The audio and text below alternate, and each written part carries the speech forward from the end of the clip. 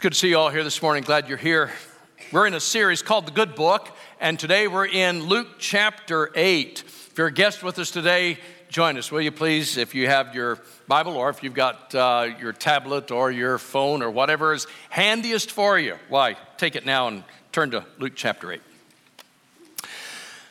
Bannister Tarleton was a despicable man. He was victorious in battle, but his tactics were inexcusable. Known in the U.S. as Bloody Ban or Ban the Butcher, he extended no mercy to the foe.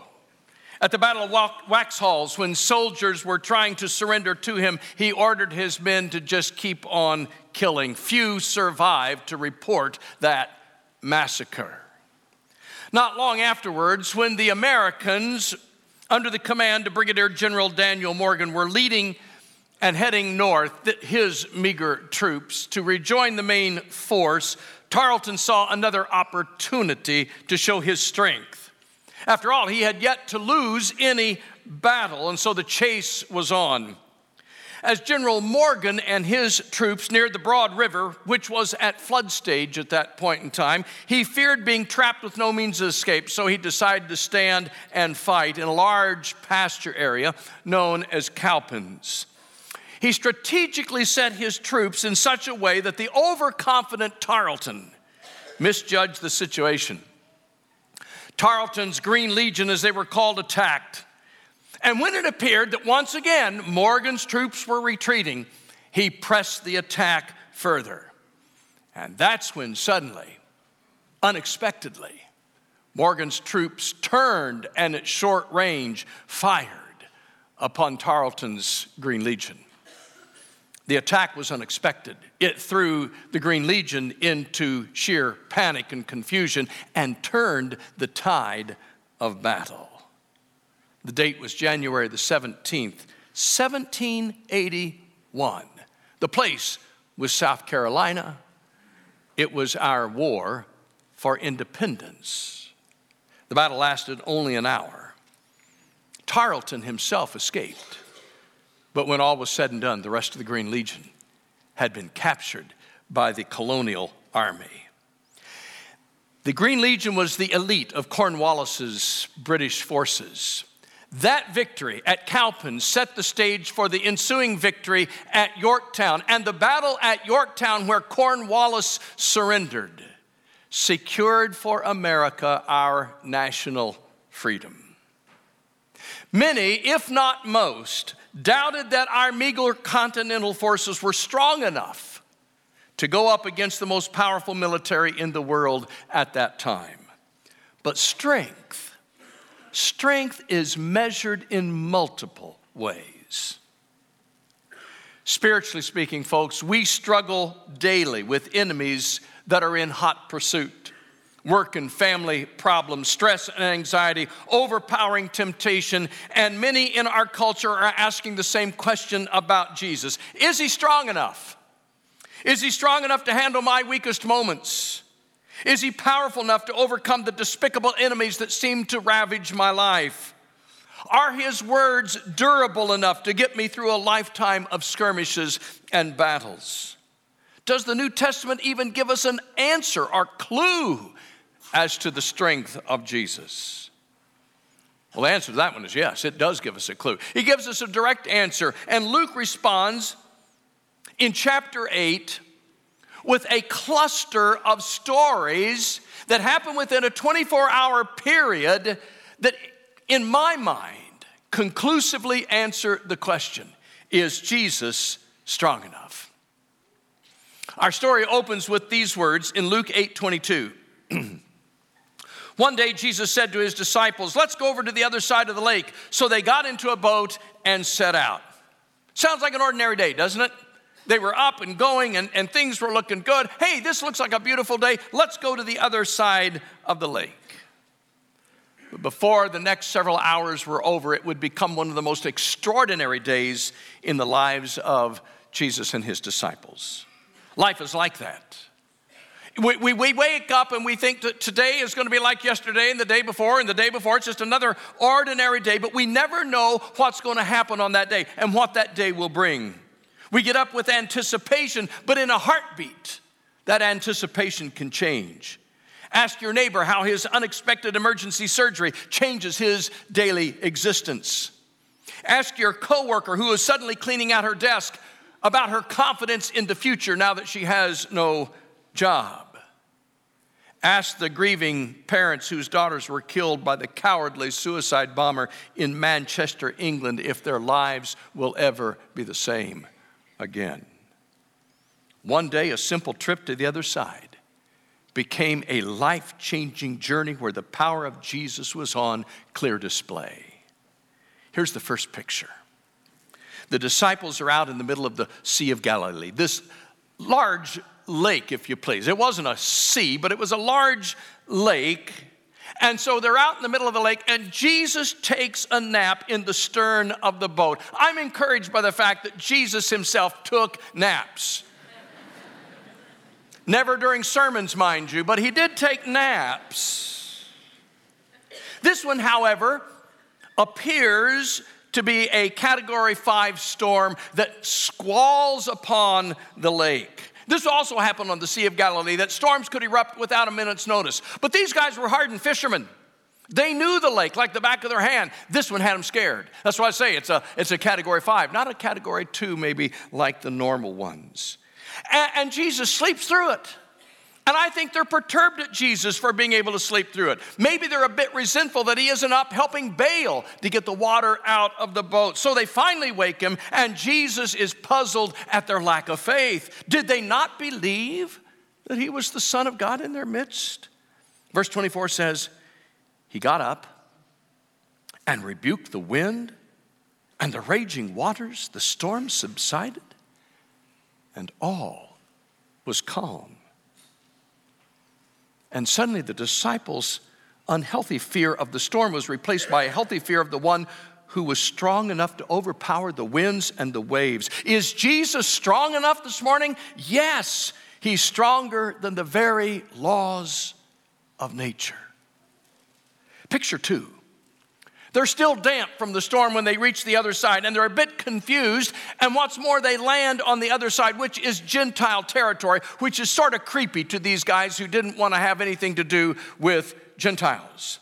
And the part where they land is a cemetery. That just ups the creepy level, all right? So it's even creepier now that they're in this area of limestone caves and tombs and crevices. And out of those limestone crevices start to come mournful sounds of groans and deep pains. This is way off the creepy chart now. I'd have passed out on the spot, I'm here to tell you. Some of them may have too. The Bible doesn't say. I just see them, though, huddled together around Jesus, shuffling along, afraid to take the very next step. And then suddenly, without warning, this maniac bursts out of the caves and comes running at them, shouting at the top of his voice, naked with not a stitch of clothing on. You talk about frightening. This moment, these guys would have just absolutely have been scared beyond description. The man, the Bible says, is demon-possessed. I cannot explain demon possession to you, but I believe it's real. I've spoken with too many credible scholars and too many people who have served on the mission field to see things that I've never seen, but who have been eyewitnesses to things that can only be explained as the force of evil at work. Now, I realize it's easy to have doubts about things like this. I mean, when something defies our sense of logic or contradicts what we can explain scientifically or runs contrary to our 5 senses, we're undoubtedly skeptical. I get that. And remember, Satan is subtle. Well, he's not bound to use the same methods from culture to culture. He probably knows that he needs to be a little bit more subtle in our presence in order to keep us under his thumb. But if you think this morning that demonic forces are the fodder of fairy tales, let me ask you, how do you explain evil? Which is worse? The man whose demonic possession causes him to break the chains that bind him, or the man whose demoralizing obsession causes him to spend hours on pornographic websites and is chained to an addiction that he cannot break? Which is worse? A man who lives in the shadows and calls it home, or a man who secretly meets another man's wife in the shadows and destroys both homes in the process. We think we're too sophisticated to believe in a demonic force, but I wonder if we aren't worse off because of our sophistication. And if not for the influence of Satan, how do we explain the atrocious deed in Manchester, England this week? Or the destruction and the torture of Coptic churches and Christians in Egypt? Or the excruciatingly painful practice of splashing acid in the face of a young woman simply because she has turned down a wedding marriage proposal? Much of what we experience in this world is a spiritual battle. The forces of evil and wickedness will stop at nothing to win. We need to be praying for our brothers and sisters around the world who are putting their lives on the line simply because they believe in Jesus Christ. Because if we don't pray for them now, who will pray for us when our lives are on the line for simply believing in Jesus? The demon-possessed man drops to his knees in front of Jesus and shouts at the top of his lungs, "Jesus, Son of the Most High, in God's name, do not torture us." It's not the voice of the man, it's the voice of the demon, whose name is Legion, because as his hellish voice explains, they are many. Jesus is about ready to cast them out. And they beg him, "Don't cast us into the abyss, into the pit where someday they will spend eternity. Instead, cast us into the pigs over here." And so Jesus granted their request. They enter into this herd of pigs. The pigs go down off the cliff into the sea. And suddenly, the wild man who was so tortured by these demons is sitting calmly in his right mind, now dressed at the feet of Jesus. So I ask you again, is Jesus strong enough? Oh yeah, he is far stronger than all the forces of evil. Picture 3. Back on the Judean side, the crowd is waiting for Jesus to return. It's sort of like a welcome home celebration because they are anxious to have him back in their midst because the crowd at this point in time dearly loves Jesus. But into this welcome home party comes a desperate man. Verse 41 says, "Then a man named Jairus, a ruler of the synagogue, came and fell at Jesus' feet, pleading with him to come to his home because his only daughter, a girl of about 12, was dying." Jesus, being filled with compassion, agrees to go with him, and of course the crowd makes their way there too. And it is that point where story 3 enters the picture. There's an interruption. Verse 42 of our text continues, "As Jesus was on his way, the crowds almost crushed him." Jesus is trying to get to the home of Jairus, but things are moving slowly, and an unnamed woman comes up to him in the crowd to find healing. She has suffered with a blood hemorrhage for the last 12 years of her life. She has spent everything she has on some kind of a medical cure to no end.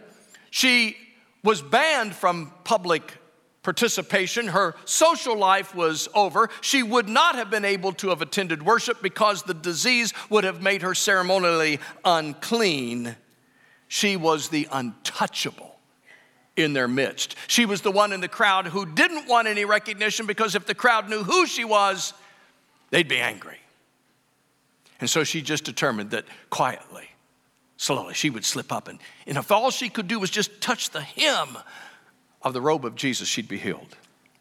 And she made it through the crowd. She touched his robe, and instantly, the Bible says, her body was healed. Luke verse 45. "Who touched me?" Jesus asked. When they all denied it, Peter said, "Come on, Master. The people are crowding around and pressing against you." In other words, Jesus, are you really asking the question who to everybody in this crowd has touched you? But Jesus said, no, not that way, Peter. Someone touched me. I know that power has gone out from me. Then the woman, seeing that she could not go unnoticed, came trembling and fell at his feet. In the presence of all the people, she told why she had touched him and how she had been instantly healed. Then he said to her, "Daughter, your faith has healed you. Go in peace." What an incredible expression of faith on the part of the woman. What kind and exhorting words of restoration and peace from the lips of Jesus. And you say, is Jesus strong enough? Oh, yes. Yes, he's strong enough. He's greater than the power of all the sickness and suffering in this world. Picture 4, back to Jairus, who was most certainly distressed at this delay. The crowd is preventing Jesus from going. Now this woman has interrupted him. His daughter's life hangs by a thread. Please hurry, Jesus. There's not much time. This woman will be here when you get back. My daughter may not be there when we get home. His desperation must have been obvious and understandable. Most of the people would recognize him as a ruler of the synagogue, a prestigious position to say the least. He was in charge of all the worship that happened at the synagogue as well as the facilities themselves.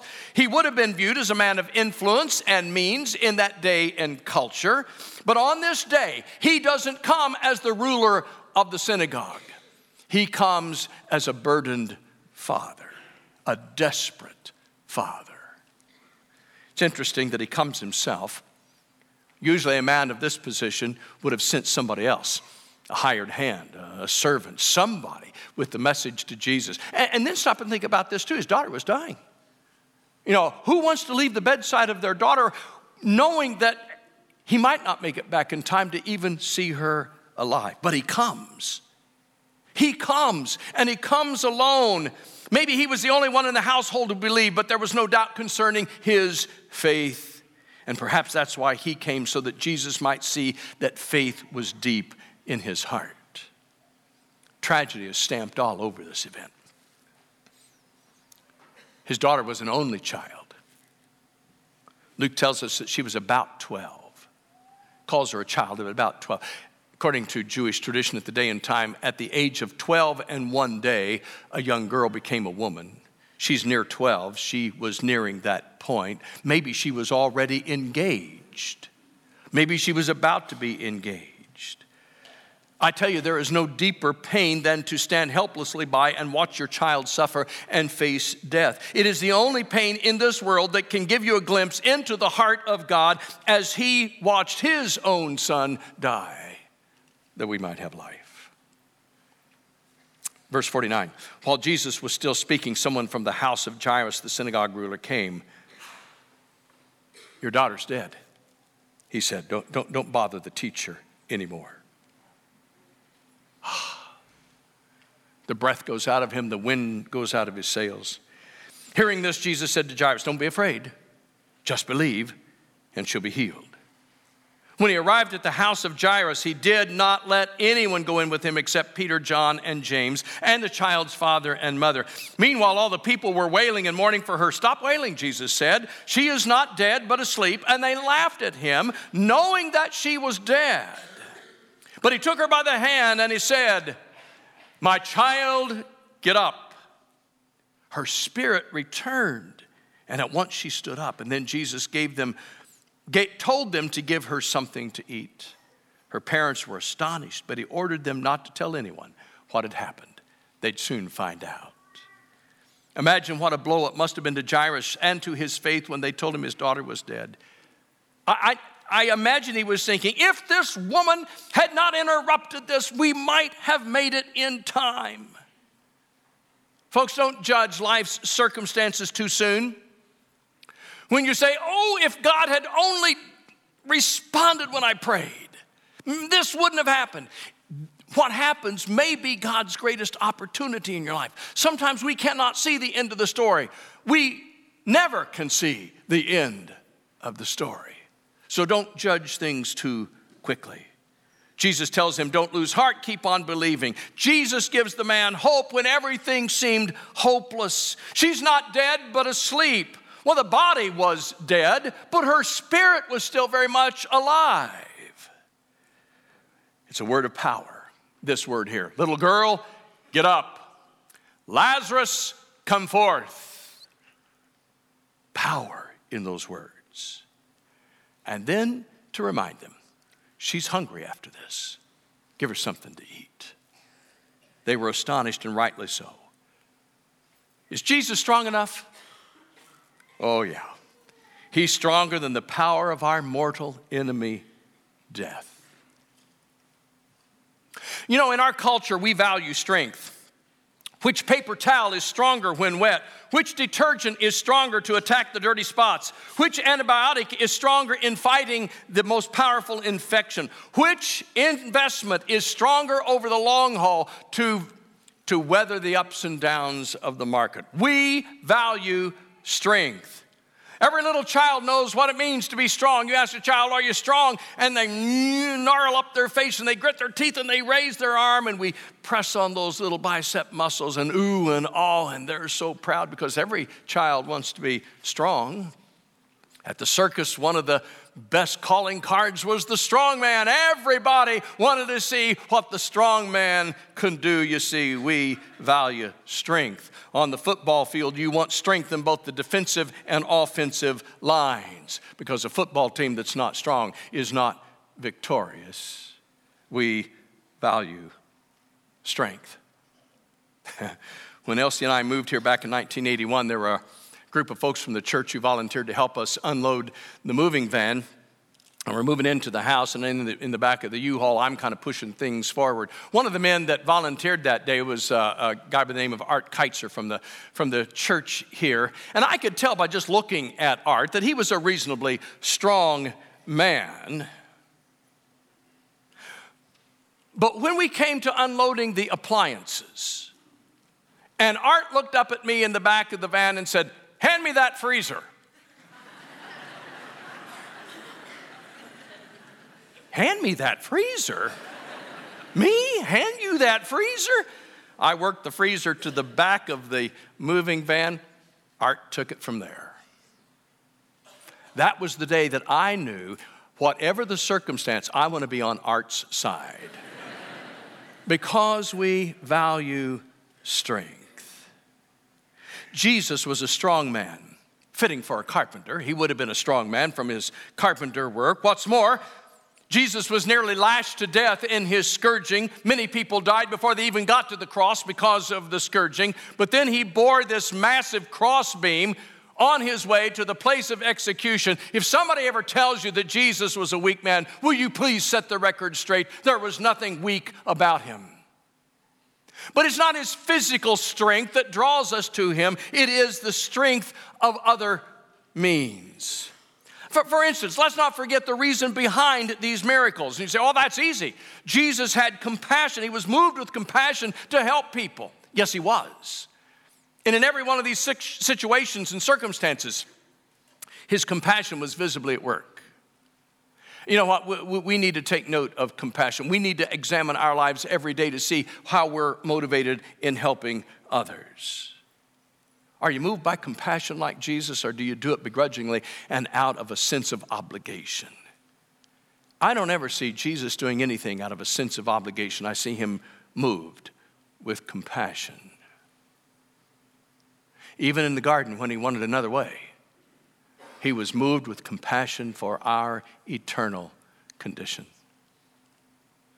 So as much as I love the compassion of Jesus, that's not the reason for the miracles. You see, after all, Jesus didn't quiet every storm. Jesus didn't cast out every demon. He didn't heal every disease. He didn't raise all the dead. As a matter of fact, the storms came back. The demons continued to plague the lives of people. Disease continues even to today. And the people that Jesus did raise from the dead, the 3 miracles of his ministry, they all died again. You see, the reason for this day of miracles was to demonstrate that Jesus is indeed strong enough to handle anything that comes along in this life. Can you find anyone else with such power? He has no equal. I cannot follow someone whose grave is a place of pilgrimage. If he or she doesn't have the power to conquer death, they're not strong enough to get me through life. But the risen Christ, he stands alone, and he's strong enough. Something else in this passage shouts to me, Jesus knows all of the possibilities. He owns all the options. We are so short-sighted. I am so narrow-sighted. Every color on the artist's palette comes from just 3 colors: red, yellow, blue. But mixed in hundreds of different ways, they create hundreds of different shades and create the most beautiful pictures known to humanity. Every stirring symphony, every pop culture tune, every country music tragedy involving the loss of a dog, truck, shotgun, and girlfriend uses the same 12 notes of the chromatic scale. They all sound different, but they're all moving pieces of music, and they all come from 12 simple notes, but all the options. Everything on this globe, including us, is comprised of just 118 known chemical elements, and yet look at all of the possibilities. Our grandkids love playing with Legos. Do you know the possibilities with Legos? Just 6 Legos. I'm talking about just the standard, regular, 8-studded Lego. I think we may have a picture of that Lego here. Just one of those. The possibility of 6 of them. Do you realize that the possibilities are more than 915 million different ways those 6 8-studded Legos can be combined? 915 million plus. Now, folks, when I'm in a crisis, I see only one possibility. When I pray for the only option that I can see. But the Lord sees millions of possible answers, and out of that chooses the best. Probably not the one I'm asking for, because it's probably not the best one. And His answer may not make sense to me here, and that's okay. I need to let God be God. And maybe someday He'll show me all the possibilities and say, this is why I answered this way.